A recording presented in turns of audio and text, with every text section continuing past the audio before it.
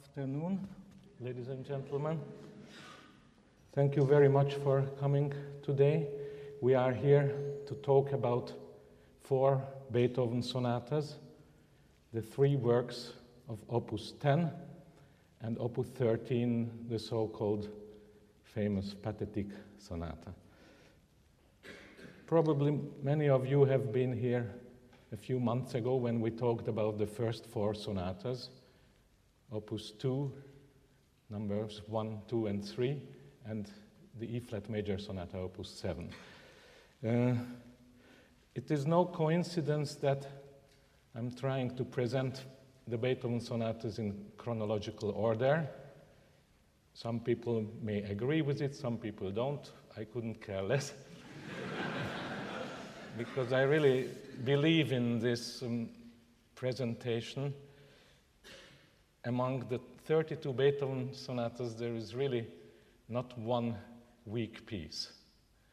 And certainly, if you do a cycle of Mozart sonatas, or especially of the wonderful Schubert sonatas, then a chronological order is not entirely convincing or logical. Schubert's sonatas at the early stage especially are rather similar because he was fighting with the form, he was fighting with the idiom of the piano sonata, and especially the way he tries to solve the reprise, the recapitulation of the sonata form. It takes a while. So therefore, this is no criticism because I don't think anybody loves Schubert more than I do. But with Schubert, certainly, and with Mozart, it makes sense to mix the early, the middle, and the late sonatas. And you can certainly do that also with Beethoven, but to me it's much more interesting and fascinating to observe the development, the evolution of this great genius and one of the greatest pianists of all times and the greatest writers for the piano.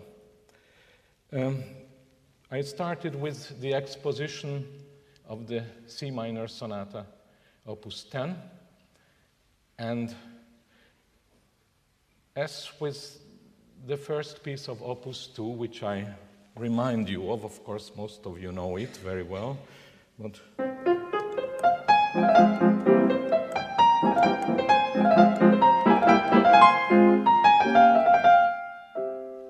you have this so-called Mannheimer rocket.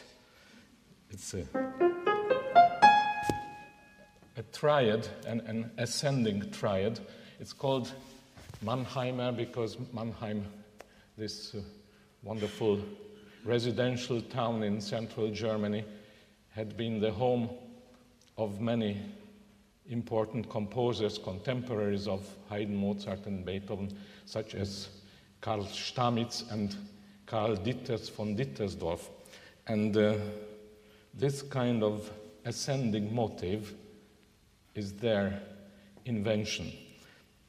And it is like a motive, a rocket, because it shoots up into the sky. So today we think of weapons of mass destruction, but this is not destructive. Now, we can also think of Mozart themes which are very similar to go towards the tonality of C minor, because that's what Beethoven will be using. Here is the beginning of Mozart's great C minor sonata.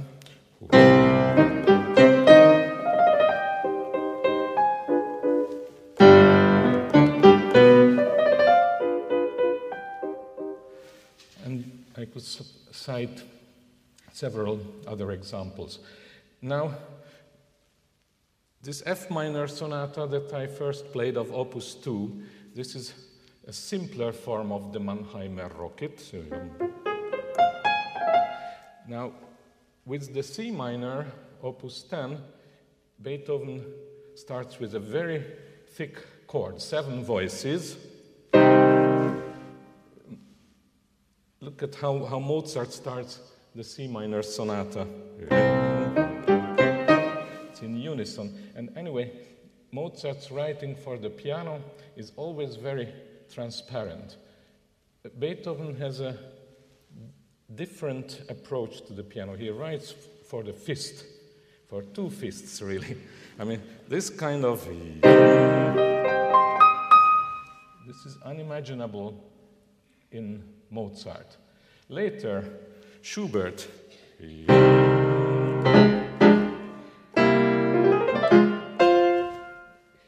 Schubert paid homage to Beethoven here. So we have a heavy chord, and we have very dramatic dotted rhythms.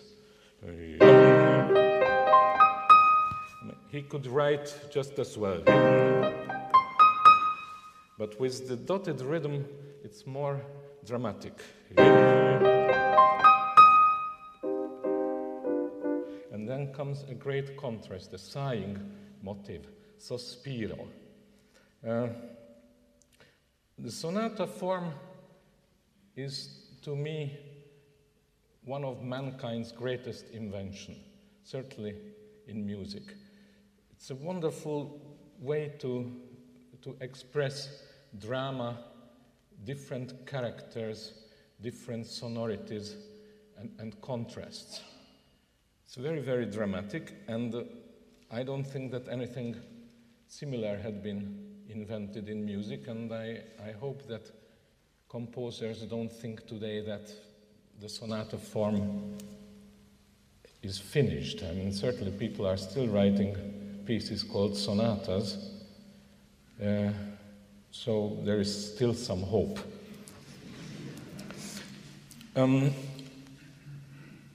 These Opus 10 sonatas have been written almost immediately after the preceding ones. There is only a gap of 1 or 2 years in between.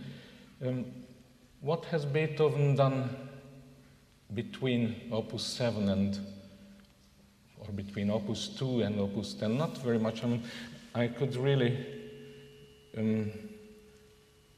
think the Opus 5 cello sonatas, two wonderful masterpieces and very different. And certainly the string trios, Opus 9, 3 of those. And these are the towering masterpieces of this period. But the piano remains his instrument and his means of expression. He had been a wonderful pianist. He just arrived to Vienna from his native Bonn, and he wanted to make an impression in the Viennese saloons, in house concerts, etc. But whereas Opus 2, dedicated to his master Joseph Haydn, it's not a very fancy dedication, only Joseph Haydn gewidmet. Not very polite, actually, because Beethoven very naughtily said that from Haydn he hadn't learned a thing. I mean, this is simply not true, and I don't think that he would have said that later. It's quite obvious, even at a superficial look at Beethoven's works, we can all see Haydn's influence. Now, already Opus 7 is dedicated to the Gräfin, to the Countess Babette Keglovich, and gradually most of these Beethoven sonatas are dedicated to patrons and sort of supporters. Today we would call them sponsors of the art. These were very important in Vienna, and Beethoven depended on them. Some of them were his pupils, and they were great music lovers and great connoisseurs of music. Let's not forget that amatore, it means somebody who actually loves music, and that is not always the case with professionals. I wish professionals were also dilettanti and amatori della musica. So, the fact that Beethoven dedicates this to the patrons, and he thinks very much pragmatically, practically, in terms of publishing. That's why you have three sonatas together. It's a very ugly word today, marketing, but even those days there was a certain sense of marketing. You had to sell these works, and publishers were very practical people. They also asked Beethoven, and Beethoven knew that to cater for the connoisseurs, for the Kenner und Liebhaber, so the amateurs of music, you had to present works that are somewhat more accessible and a little easier to play. Opus 10 is by no means easy to play, but Opus 2 is extraordinarily difficult. I mean, if you think of, especially of the second sonata, or the third one, these are, even today, they present extraordinary pianistic and technical difficulties. They are way beyond the possibilities of most amateurs. So Beethoven, first of all, changes the structure of the sonata, because for the first time he presents us with three movement works. All the four sonatas preceding Opus 10 consisted of four movement sonatas, and they were gigantic, enormous compositions. So a little more accessible to the amateurs, also easier to sell for the publisher, but no compromises. Beethoven never compromises, not musically. And to me, the evolution shows itself in the economy of composition. In the earlier works, we have a lot of enthusiasm, a lot of exaggeration, a lot of repetition. He cannot get enough of the materials. It's all very, very beautiful. So to me, it's not a minute, not a second too long. There is no such thing to me like music that is too long. It's only certain people's patience is too short. But understand what I mean. So there are ways of evolution, and to me, economy is one of the criteria of development in a composer's output. So these sonatas are much more concentrated, much more connected in thematic material.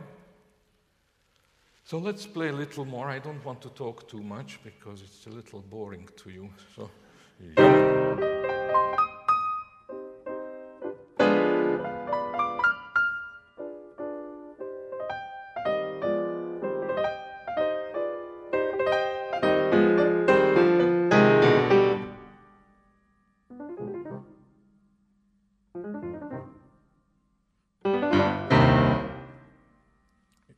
These very dramatic silences. These are not fermatas, so they are not ad libitum. You cannot wait as long as you wish. You'll have to count time. And it's very important. Unfortunately, we don't have recordings by Beethoven. I wish we had them. But there are many witnesses. Some good witnesses and some false witnesses, like in the Bible. And, I mean, some of the good witnesses, like Ferdinand Ries, he describes often Beethoven's inimitable mastery of performance and improvisation. And he always played with a very strong sense of rhythm and of time, of tempo, but never mechanically. And he would vary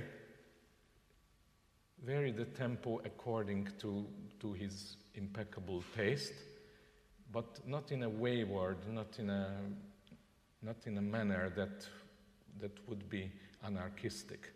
There has to be always order. And so like this moment,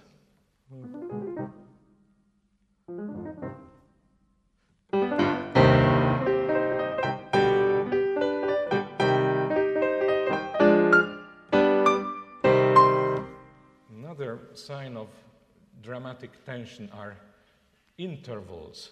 Not intervals in a concert when you go and have a drink, but, you know, there's the distance between two notes, like yum. This is a tenth, a decime, and this is very dramatic. And then comes a new material.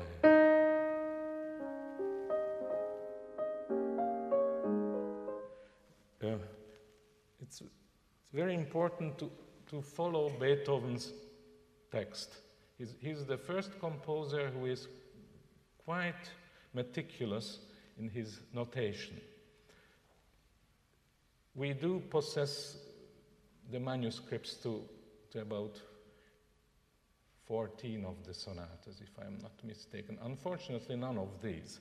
So we are left to first editions and contemporary copies. But even these are quite trustworthy, and Beethoven was very, very careful to control the prints and the engravings, and so he was in constant touch with the publisher. So, for example, this note here, this E flat, it's marked fortepiano, and it is like a horn call. Pum, pong.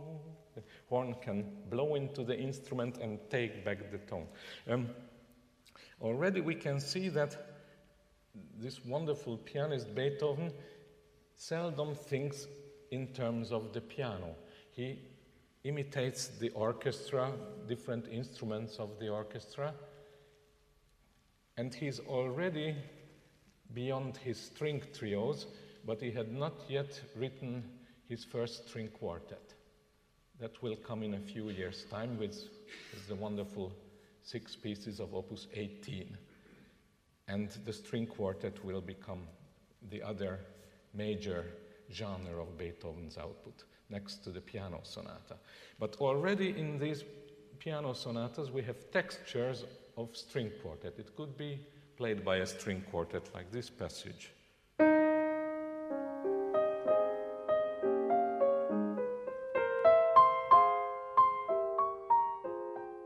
It's a beautiful 4-part writing. It happens to be on the piano, but I certainly don't think of the piano here. Then it modulates.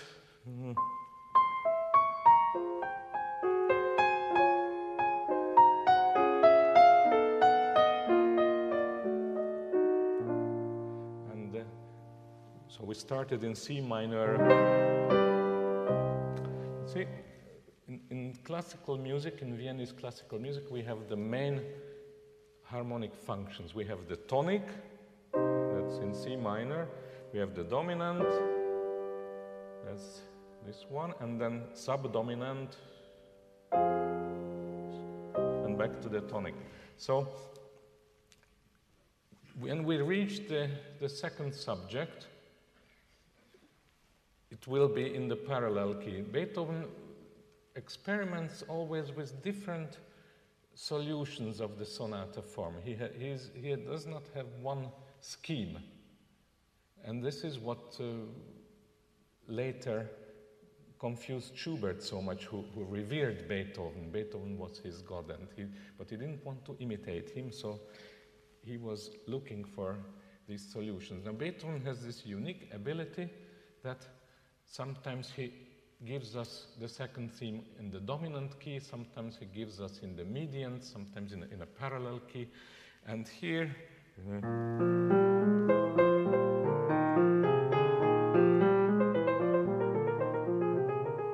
so this is the parallel key, E flat major.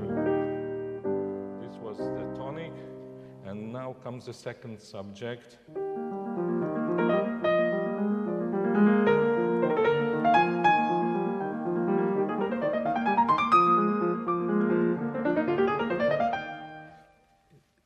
It's very agitato. The whole movement is agitated. It's C minor has this tendency, especially with Beethoven, inner tension and very, very dramatic. He has 3 piano sonatas in C minor, so he loved this key. And other works in C minor, the Coriolan Ouverture, the Fifth Symphony, the Third Piano Concerto, they all share something similar in character. So, what happens now?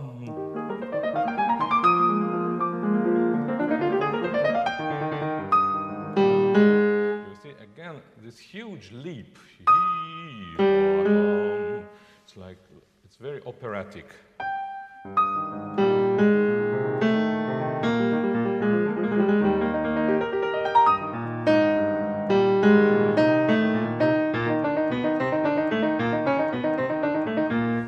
Beethoven writes in unison, it's never mechanical, but it has a rhetorical element.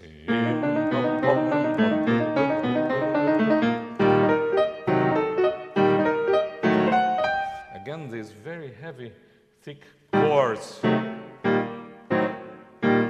And the dotted rhythm from the main subject, you remember it? So again, the first and the third subjects are united rhythmically. And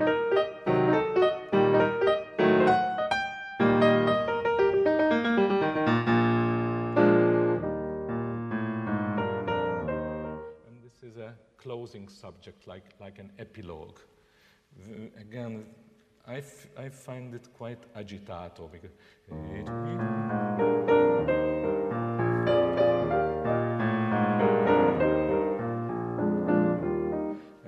because of this chromatic line in the baritone.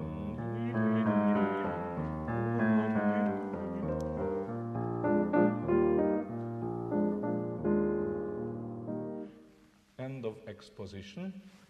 Then repeat sign.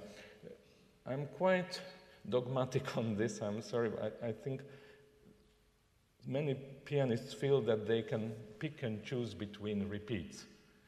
And with Beethoven, I mean, he's really so consistent, especially from now on, from Opus 10 on. He repeats certain sections and omits others. And I think you really, as an interpreter, you must trust the composer. It's not your choice. You are too small for that. And you have to. Anyway, these movements are extremely short, and you owe it to the composer because he has a perfect sense of balance. So, like in this movement, the exposition is repeated, and then development section and recapitulation are not repeated. So, therefore, you have the equilibrium of the two halves. Now, if you don't repeat the first half, then suddenly there is no balance. And that's obviously not what Beethoven wanted. So if a performer wants to do it differently, then he or she should write his or her sonata, not this one. So we finished the exposition. Then comes a huge exclamation mark. So back to the major tonic. But this is a big shock.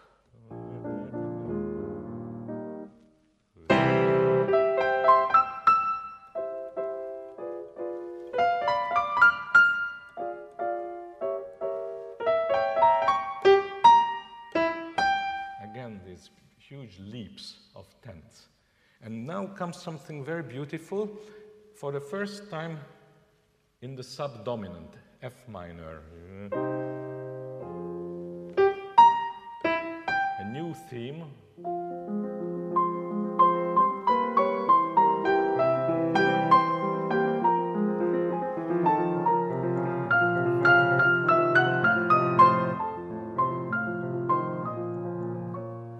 is completely new material. We have never heard it before, and it will never return. Again, it's extremely important to follow Beethoven's dynamics and phrasing, and where he puts a crescendo and a diminuendo, and when there is no crescendo. And a lot of performance, I'm really not a schoolmaster here, but people don't follow this. They approximately play what is there. Because here, no crescendo, crescendo, diminuendo, now big crescendo, diminuendo, and no crescendo. So it's very intricate. Two phrases that are symmetrical, but they are different because of the dynamics, and the crescendi and the diminuendi are completely different. And then comes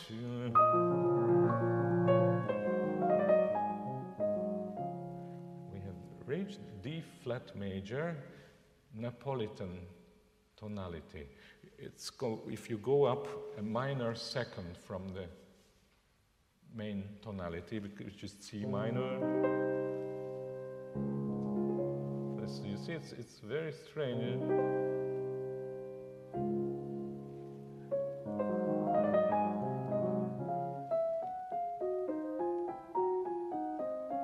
And he knows this strangeness, so he writes pianissimo, and it is sort of senza colore, without color. It's very distant.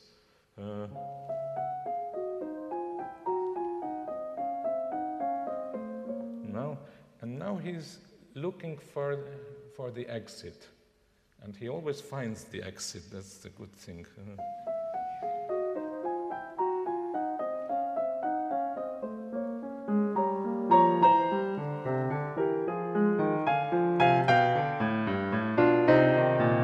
We are already back into C minor, but it's not the final arrival.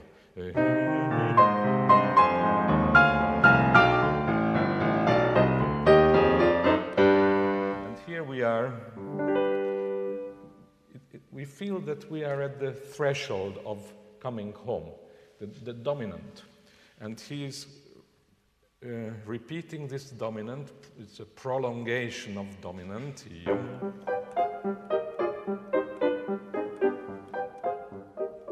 And secco, very dry, and softer and softer and softer.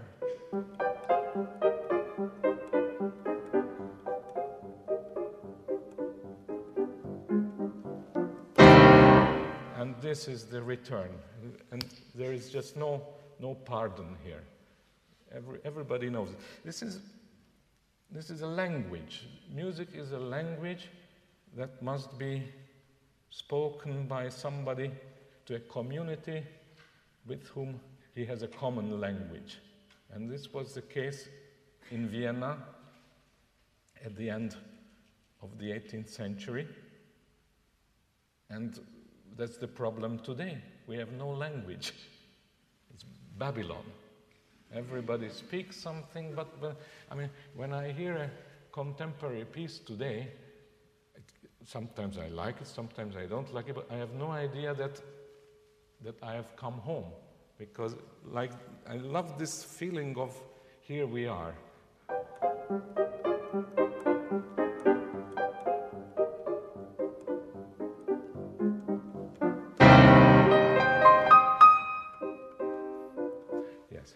Etc. So I don't want to explain now every note and every measure. Then comes the recapitulation, and then after the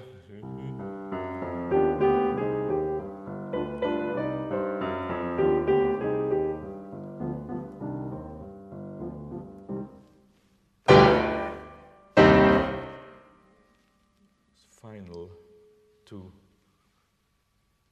say no very firmly. It's not a yes, but it's a no, no. Second movement, it couldn't be more different, adagio molto. Again, these days, composers were very interested in tempi. And often composer would just write adagio, or allegro or allegretto. This is what we call tempo ordinario, ordinary tempo. If a musician saw on the paper 2/4 time adagio, then you associated it with a certain tempo. This is beautifully described by Charles Rosen in his latest book on Beethoven. That adagio in this time is, let's say, in metronome marks, quarter equals 72, let's say. But if a composer wanted something particular, not an ordinary tempo, then he writes something else. So he says adagio molto. So this is an extremely slow movement, extremely slow by Beethovenian terms, so not by Wagnerian terms or not by Brucknerian terms.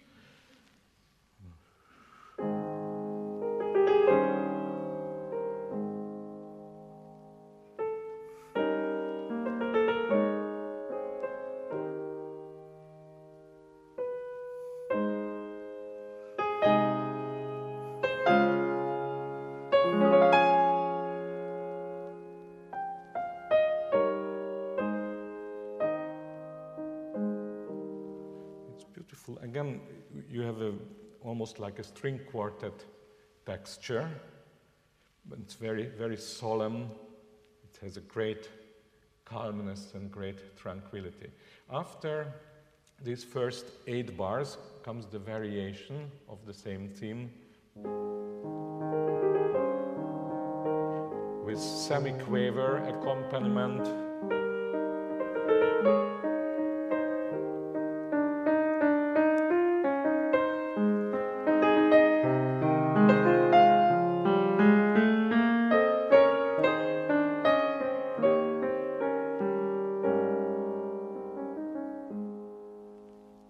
End of the paragraph. So this was the main theme of the second movement. And now comes something new, something quite rhetorical.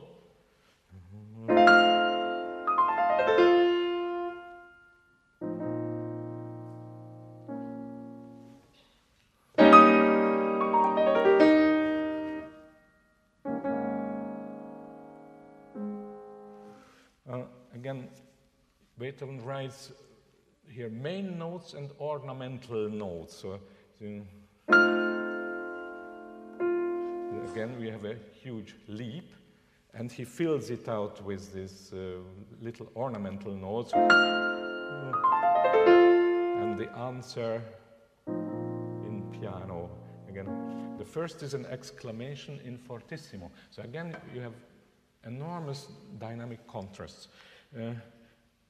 Edwin Fischer, the great Swiss pianist and Beethoven player, thought of Bach's 6 partita when he mentions this movement. I can see a similarity rhythmically, no other way, because Bach goes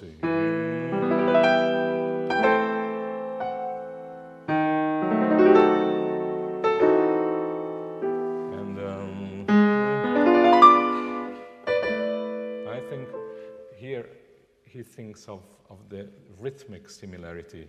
And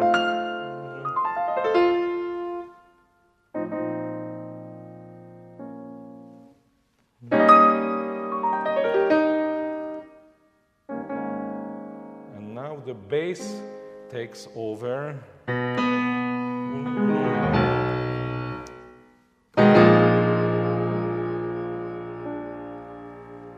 Again, we reached the dominant of the dominant. So this slow movement is in sonata form. That's again a new element. Sonata form without the development section. And now we come to the second subject, which starts here.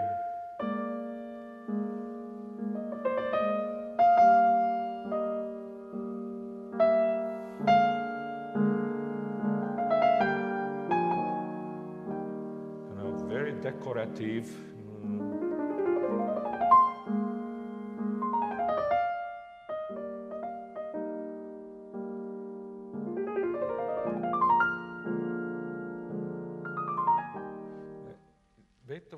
takes all the trouble to write out these little 64th and 128th notes with 5 or 6 stems. So he was not a lazy man. Now it gets very rhetorical.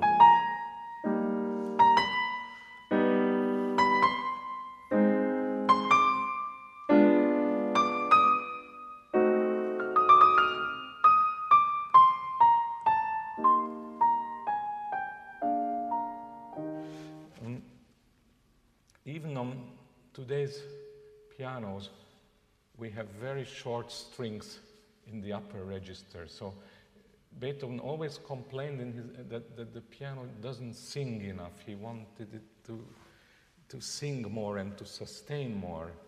So it can never be long enough. We have to think of singers.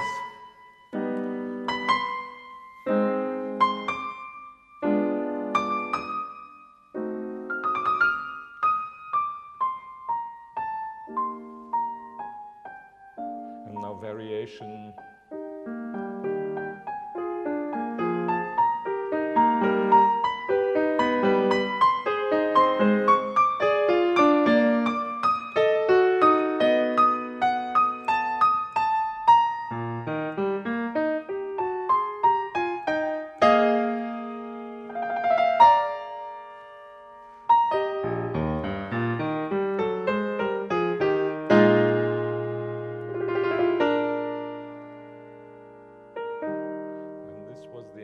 Exposition, then come just the dominant sevenths. 2, 3, 4, and comes immediately the recapitulation. As I said, this is a sonata form without a development section. The only difference is then that the second and the third subjects we hear in the tonic key as opposed to the dominant. At the end of this, there is still a very beautiful coda, and in that we can admire Beethoven's art of variation and improvisation. He was a great, great improviser, and next to Haydn, his works in variation forms are unsurpassable. So here...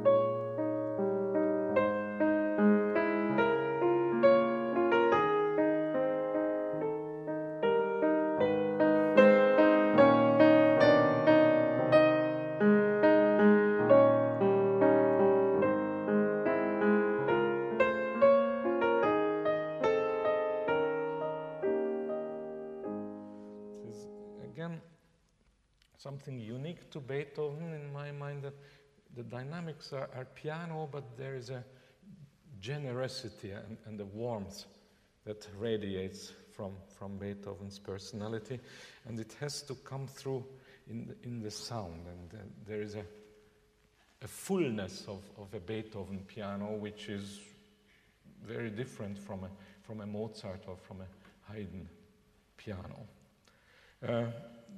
Then he finishes this movement in pianissimo in the lowest register.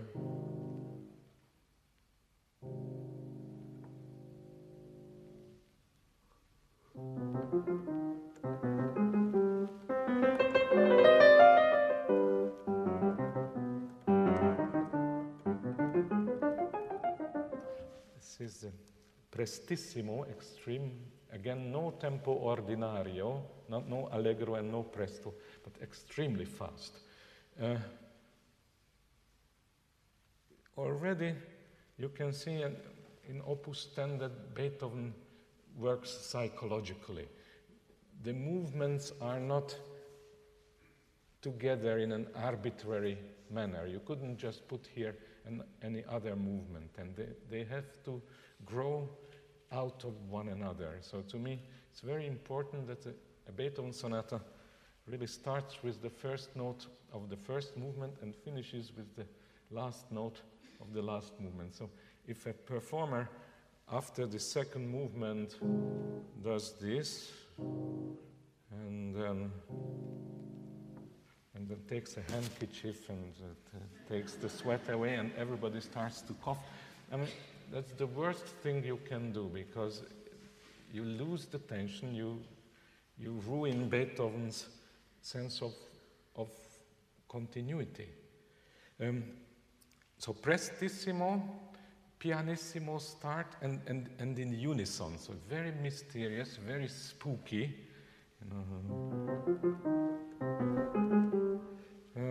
Let's think of some other Beethoven pieces, like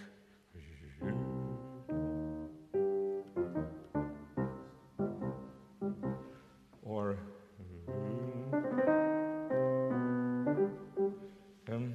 the trio opus 1 number 3, and all these start pianissimo, piano, and in unison, so they have something in common.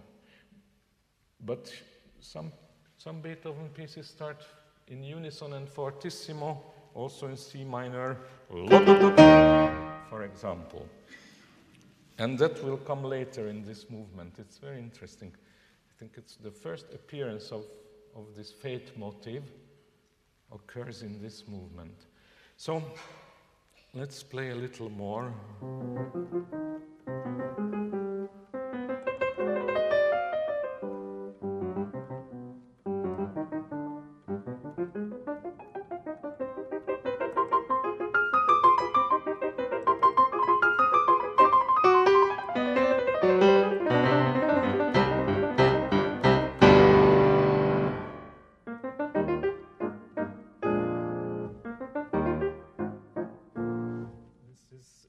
Huge contrast again. Second subject.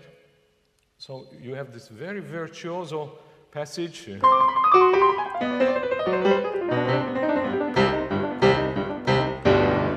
always sforzando on the second beat, not to be forgotten. And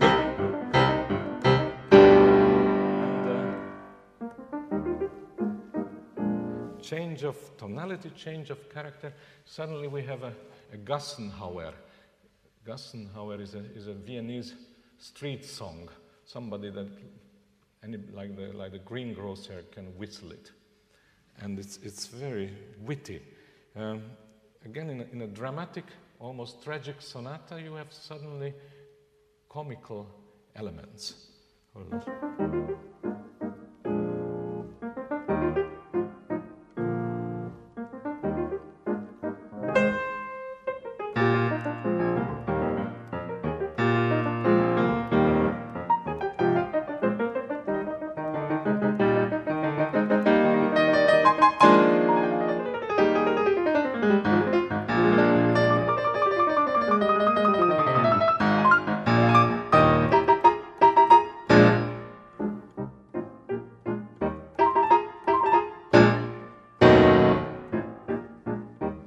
Incredibly funny, because this is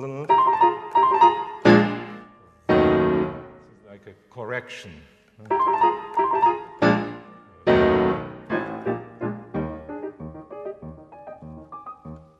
And sort of evaporates in nothing. And then a sforzando, end of the exposition, but within piano. Repeat. Let's remember it. I hope I won't forget. And then comes, this is a finale in sonata form with a development, but the development section is extremely short. I will play it, so.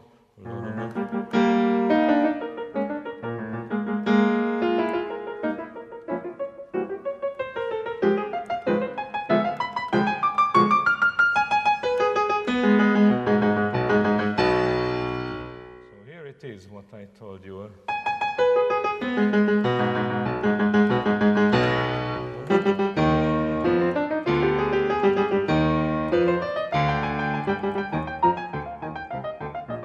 Etc. this is the whole development section, just a couple of bars.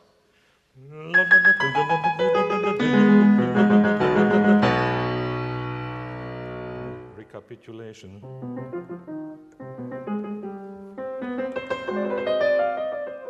And this is, again, it's a language. It's two little questions, and then the big question. You can feel a question mark then. And now comes answer.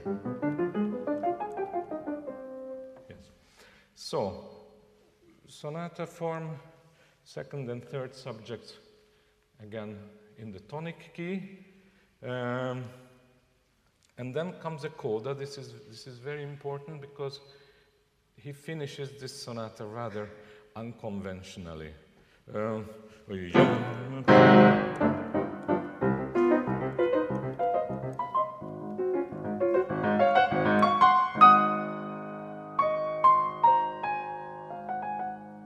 Fermata.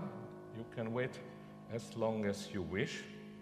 And then, again, this is dominant of D flat major. Again, we have this Napolitan key. And now comes the second subject in the Napolitan key under the tempo. Sempre ritardando, slow air. Adagio, he writes. And now comes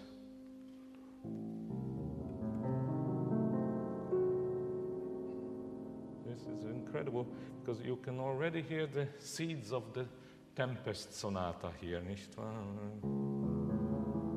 It will be many years later. So anyway,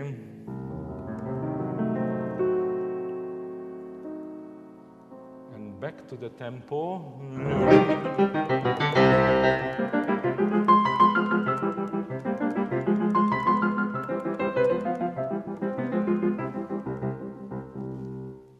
So he combines the two themes. We had,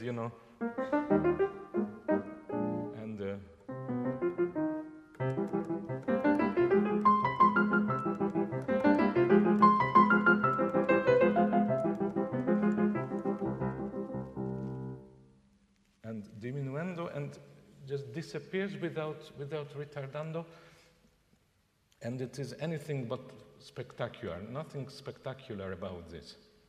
Very theatrical, but it's against expectations, and this is really admirable with Beethoven, that very often with his piano sonatas, he's not writing for effect. And indeed, whenever I play this sonata, it never has any success. And nor does the Opus 10 number 3, which is the most wonderful sonata, because people like to applaud when it's loud. Well, not you, probably. But, so you couldn't finish more unconventionally and more modestly.